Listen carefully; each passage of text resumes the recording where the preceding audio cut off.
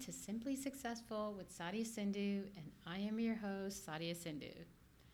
Today's topic is end-of-year tax planning. Part of financial planning process includes tax planning. I am not a CPA, but will work collaboratively with your CPA to work on your end-of-year tax strategies. Here are 5 end-of-year tax planning strategies to discuss with your tax professional. Number 1, capital gain loss harvesting. How can you cut your tax bill with tax loss harvesting? This is actually one of the most utilized strategies to consider if you have realized gains from the year, and you can consider selling some positions that are at a loss to offset those gains. You can use this loss to reduce your taxable gains and offset up to $3,000 of your ordinary income. This strategy is also used to limit short-term capital gains, since short-term capital gains are taxed at a higher federal income tax rate than long-term capital gains. Harvesting losses regularly and proactively when you rebalance your portfolio can help you save money in the long run. Number 2, gifting. Individuals are allowed to gift up to $15,000 per year to any person without having to reduce their lifetime estate tax exclusion. So if you give more than $15,000 in cash or assets, for example, stocks or a car, in a year to any person, you need to file a gift tax return. If you are married, each spouse can give $15,000 to the recipient. Effectively, you both can give $30,000 total to one recipient. Having gifting part of your financial plan can not only help the individual recipient or your favorite charity, but also your taxes. Number 3, bunching your itemized deductions. Bunching can be an effective tax strategy as the end of year approaches. What is bunching, you might ask? It means paying 2 years of deductions in a single tax year. If you don't have enough itemized deductions to itemize every year, you may want to consider bunching your itemized deductions.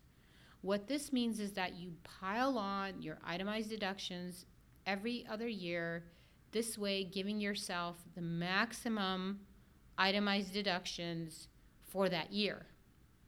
In the alternate year, you would take standard deductions when you have less itemized deductions. Commonly bunched deductions can be such as medical, dental expenses, taxes, charitable contributions, and home mortgage interest. Number 4, qualified charitable distributions, QCD.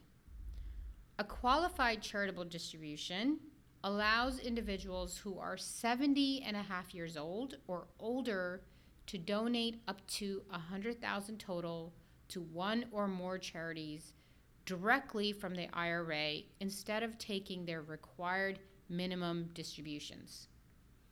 Many individuals do not want to take their RMDs and are concerned about tax ramifications of these distributions.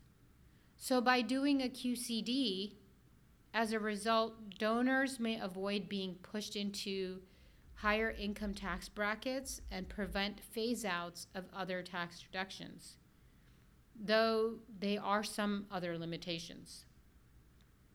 Number 5, max out your retirement account contributions if you are already not doing so. Tax-advantaged retirement accounts such as your 401k, your 403b, or traditional IRA are funded with pre-tax dollars and compound over time. They are a great way to put away money and invest in your future. They also help with your taxes. So any contributions you make to these plans lower your taxable income.